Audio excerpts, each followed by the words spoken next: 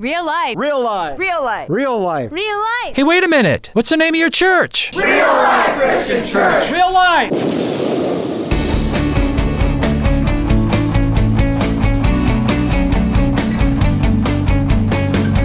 Get real with another edition of Think About It. Real life messages from Pastor Dennis Rasper from Real Life Christian Church. And now, let's listen to the message from Pastor Rasper.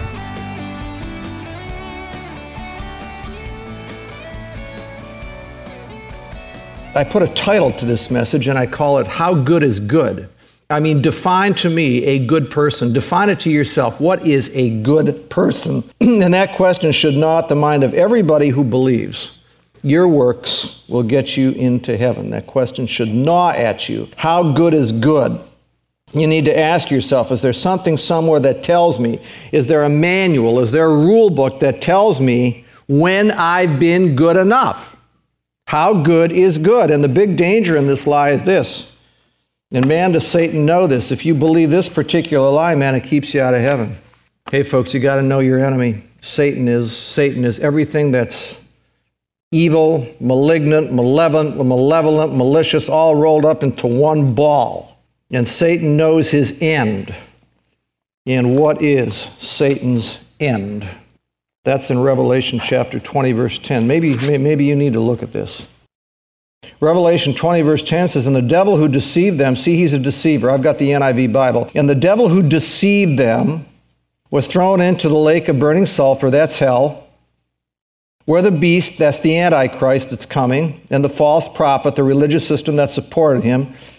Again, the devil who deceived them was thrown into the lake burning with sulfur, where the beast and the false prophets already had been thrown. Now listen to this, and they will be tormented day and night, forever and ever and ever. And I like that, hallelujah. That's his end, absolutely.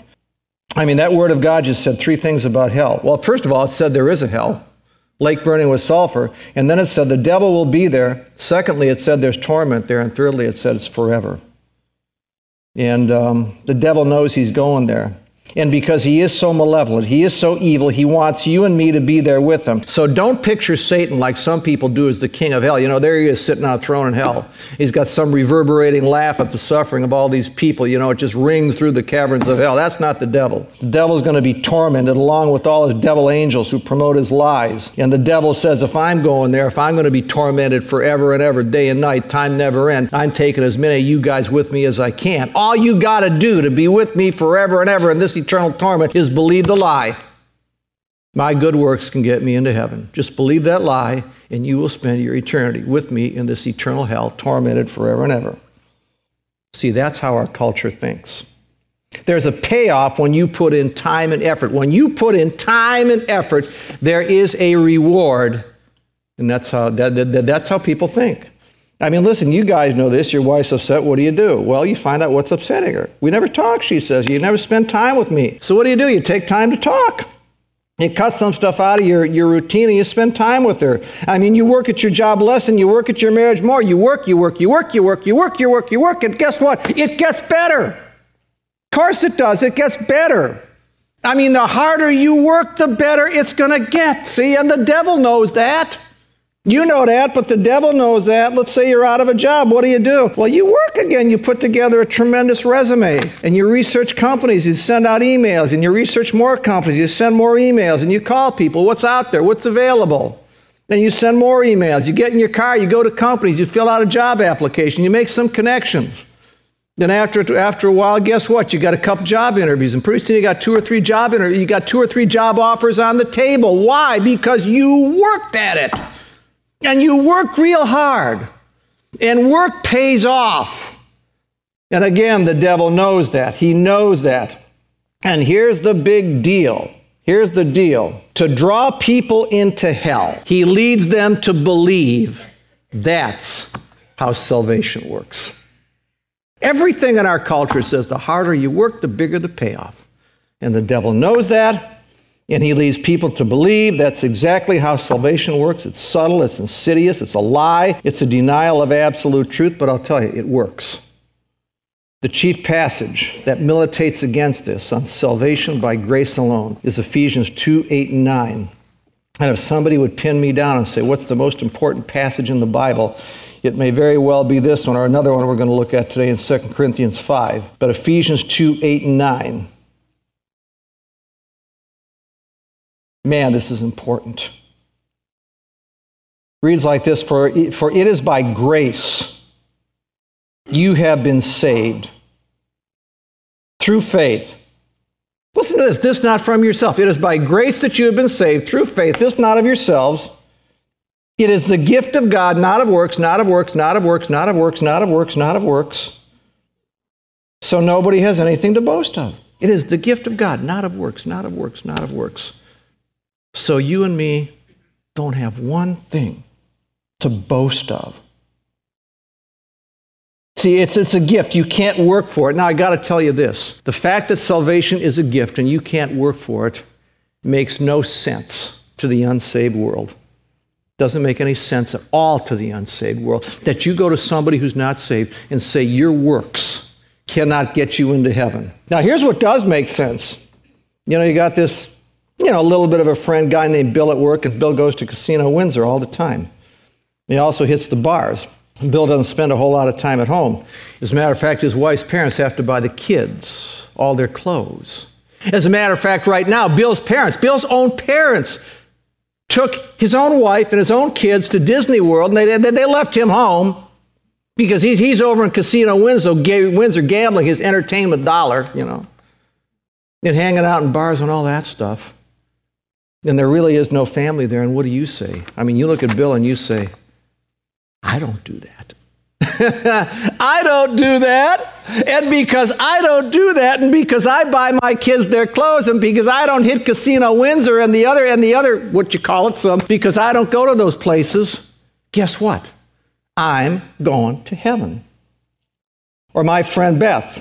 She's always talking to other people, somebody else says. My friend Beth is always talking to other people. I mean, it gets old. I don't do that. I don't talk about other people. I can't get into a conversation with Beth without her talking about somebody, but I don't do that. Well, what's the conclusion? The conclusion is I'm going to heaven because I'm better than Beth. See?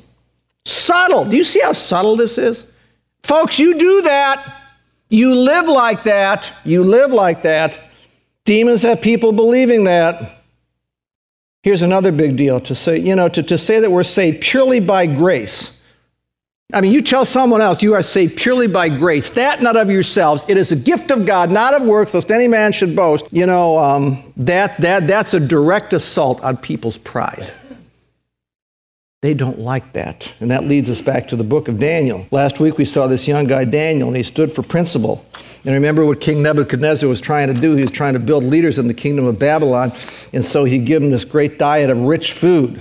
And to eat that diet of rich food was contrary to what Daniel knew in the Word of God, the law of God for the Jews in Leviticus chapter 11. And so the king Nebuchadnezzar knew that Daniel stood on principle, what he believed. And the king really respected Daniel. He really did. And one night, this king Nebuchadnezzar had a dream that troubled him. And he called in all his advisors, all his wise men, and they couldn't figure out the dream. And so he called in Daniel. And the king said, Daniel's well connected with his God. Daniel's going to be able to tell me what this dream means. And so in Daniel 4, I'm not going to read the whole thing, but he explains the dream to Daniel. There's Daniel standing there. Here's the king sitting on his throne. He says, Daniel, this is what I dreamed. There was this great big tree going into the sky, way into the sky. And all the birds of the world would nest in that tree. And all the animals of the world could gather under that tree and find shelter. And then some holy man out of heaven says, cut the tree down. The king's relating this dream to Daniel. Daniel's there listening. Some holy man says, cut the tree down. And somebody cut the tree down, and all that was left was a stump. And Daniel, I saw this in my dream in the evening, and it terrified me. What's it mean? And Daniel said, you ready for this, O king? Are you ready for this? Now you got to understand something. History will back this up. This king Nebuchadnezzar was possibly, along with the Antichrist to come and maybe Nimrod in Genesis, the most powerful man who ever lived. And Daniel said this to this powerful, despotic man. He said, King, that tree is you. God's going to bring you down, and he's going to make a stump out of you. And he said in Daniel chapter 4, verse 27, he said, therefore, O king, now this took courage, man. Therefore, O king, be pleased to accept my advice. Renounce your sins by doing what's right. What did he just say? He said, you're a sinner, renounce your sins, repent. Turn from your sins. Turn from your wickedness and all your self-gain, he said, by being kind to the oppressed. Little Daniel, about 30 years old at this time, to this big deal king. Repent. Repent. I like that. Goes on for about a year. Nothing happens for about a year. And in Daniel, 4:28, all this happened to King Nebuchadnezzar, referring to the dream. And 12 months later, as the king was walking on the roof of the royal palace in Babylon, he said, now listen to this. Is this not great Babylon that I have built as the royal residence? Listen, by my mighty power for the glory and majesty of my name, or for the glory and majesty of me. Hey, look what I have built. Look what I did. Am I not great? See? Well, listen, right away. The words were still on his lips when a voice came from heaven. This is what's decreed for you, King Nebuchadnezzar. Your royal authority has been taken from you. You will be driven away from people, and you're going to live. Listen to this. You're going to live with the wild animals in a pasture, and you're going to eat grass like the cattle. And 7 years are going to pass until you acknowledge that the Most High, is sovereign over all the earth, and He gives men and He gives kingdoms to men as He wishes. And that happened exactly. For 7 years, King Nebuchadnezzar became insane. And he walked in pasture lands and ate grass with cattle and wildebeests and zebras and camels and whatever else eats grass. And after 7 years, God gave him his sanity back, just like he predicted. And after 7 years, God restored him to his throne. And listen to what Nebuchadnezzar said in verse... whatever it is, I can't see it without my glasses. Anyway, now I, Nebuchadnezzar, praise and exalt and glorify the King of heaven. Listen to this. Listen to the change. Before this all happened, what he said, hey, look at the kingdom I built. Now look at this. Now I, Nebuchadnezzar, praise and exalt and glorify the King of heaven, the true God, because everything he does is right and all his ways are just.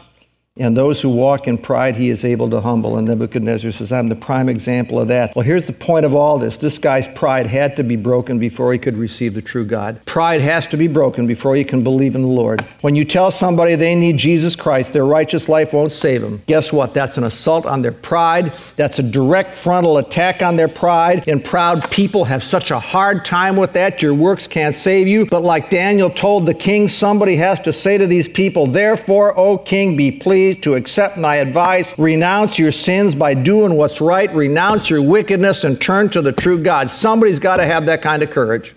Somebody's got to confront lost people with that it is just proud, just pure pride that says my works can save me. And you've got to deal with that whole pride issue. Here's the first thought. I mean, you have people in your life who believe that lie. You can be good enough to earn salvation. There are people in your life, there's lots of people in your life who believe that. Some of you here today might believe that lie. I'm good enough to earn my salvation. So I got to ask you the title of this message. How good is good? How good do you have to be? If you believe that lie, then this question should gnaw at your insides. How good do I have to be? There has to be a line. I know I've said this before. There has to be a line that I cross where I've been good enough. Where's that line? I mean, God's got to be up in heaven as you approach that line saying, well, you're cold now. Oh, but you're getting warmer. You're getting warmer. You're getting warmer. You're getting warmer. And then you help an old lady across the street. Bingo, payoff. And all heaven rejoices. You cross the line. You're in heaven. Is that how it works? I mean, if you're not a believer, doesn't that bother you? I mean, doesn't that gnaw at your insides? Just how good do I have to be? Jesus answers that question. Here's how good you have to be. Dwell on this. It's Matthew 5:48. This is God's word. I didn't write this. Matthew 5:48. Jesus said this, be therefore perfect, even as your heavenly Father is perfect.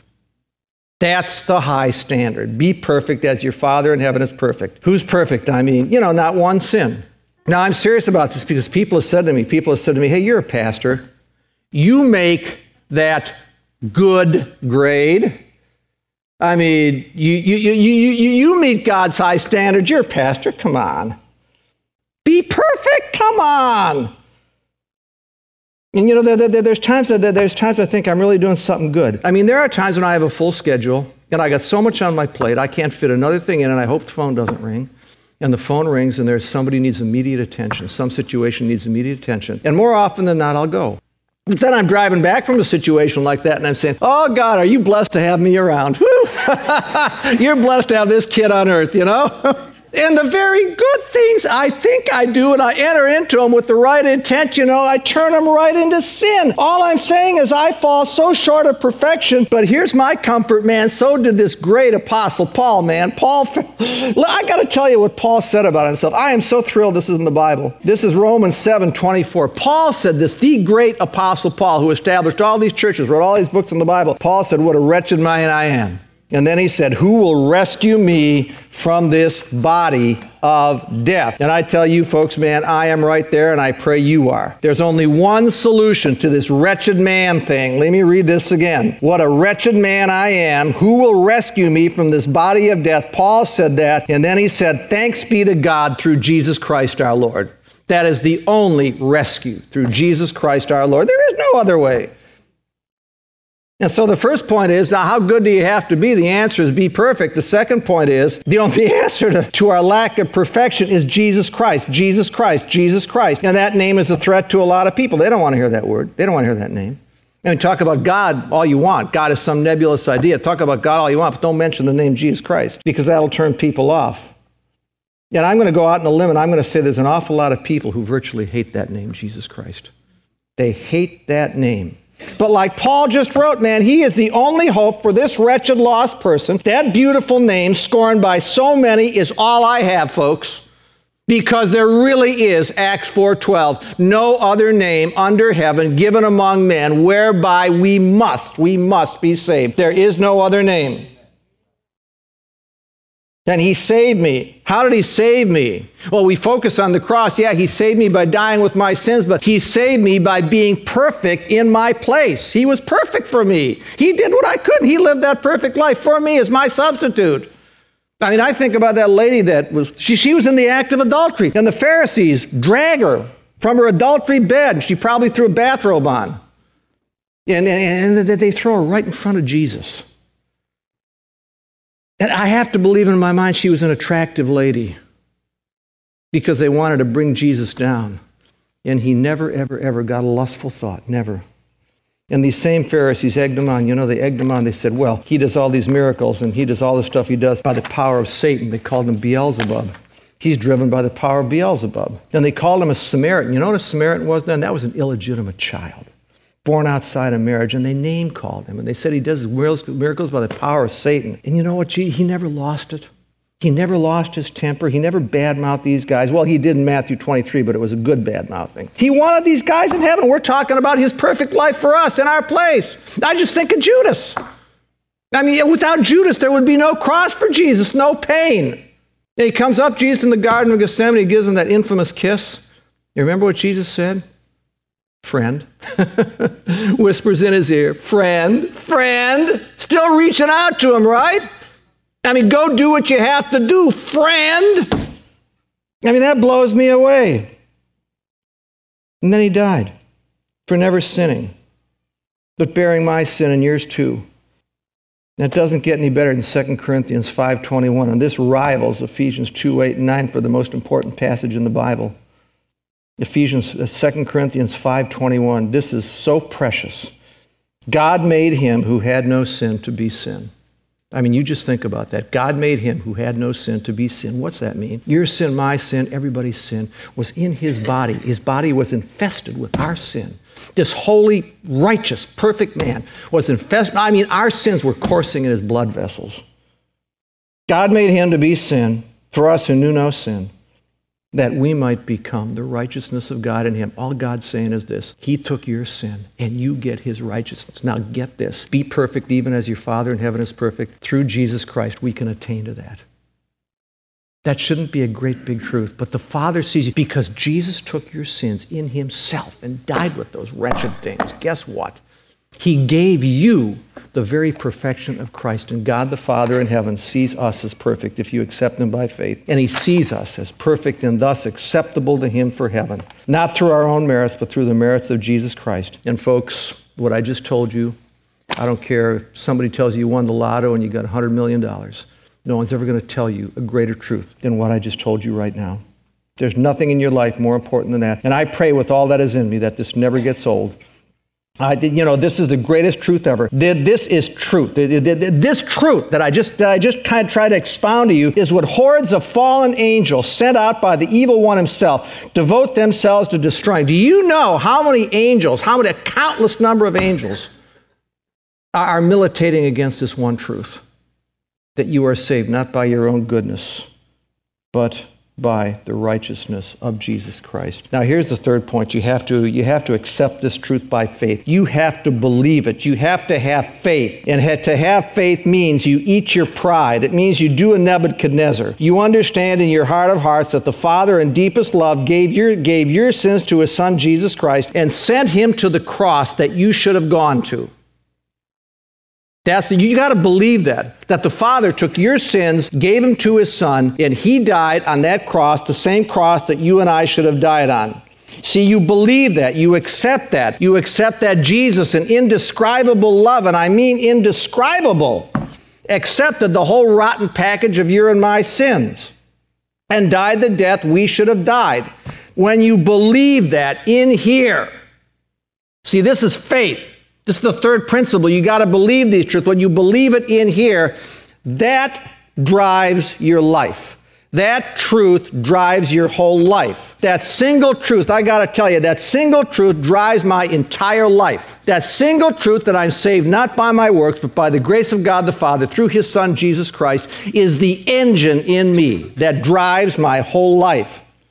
Because every choice I make every day comes down to this one truth. Jesus Christ did this for me. Now I want to do this or not do this as the only fitting response to his love. It's a desire in my heart to do this. That's the driving force of my life. And people, that's the truth we have to believe. And when you believe it, you embrace it. That means you understand it. It means you know it and understand it, and you'll be able to communicate it to other people, because lots of people are going to ask you, well, if you're not saved by works, then can I go out and live my life as I please? What part do works play in my life? Then you've got to be able to explain that. I mean, what is the place of good works in your life? Can we go out and live as we want to because we're saved by grace? Of course you can't. But you got to be able to tell that to your mom and your dad who are not saved, to your son or daughter who isn't saved, to your good friends who aren't saved. You got to be able to explain that, because they're wondering, if you say I'm saved by grace without works, well, where do my works fit in? And you got to know this. Good works do not come before salvation to earn it. This is one of the biggest things anybody's ever going to tell you to. You got to be able to know this and explain this. Good works do not come before salvation to earn God's favor.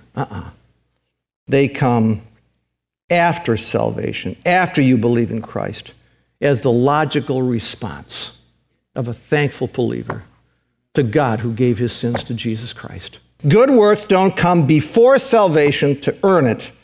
They come after salvation as the logical response of a thankful believer. And we need to know that.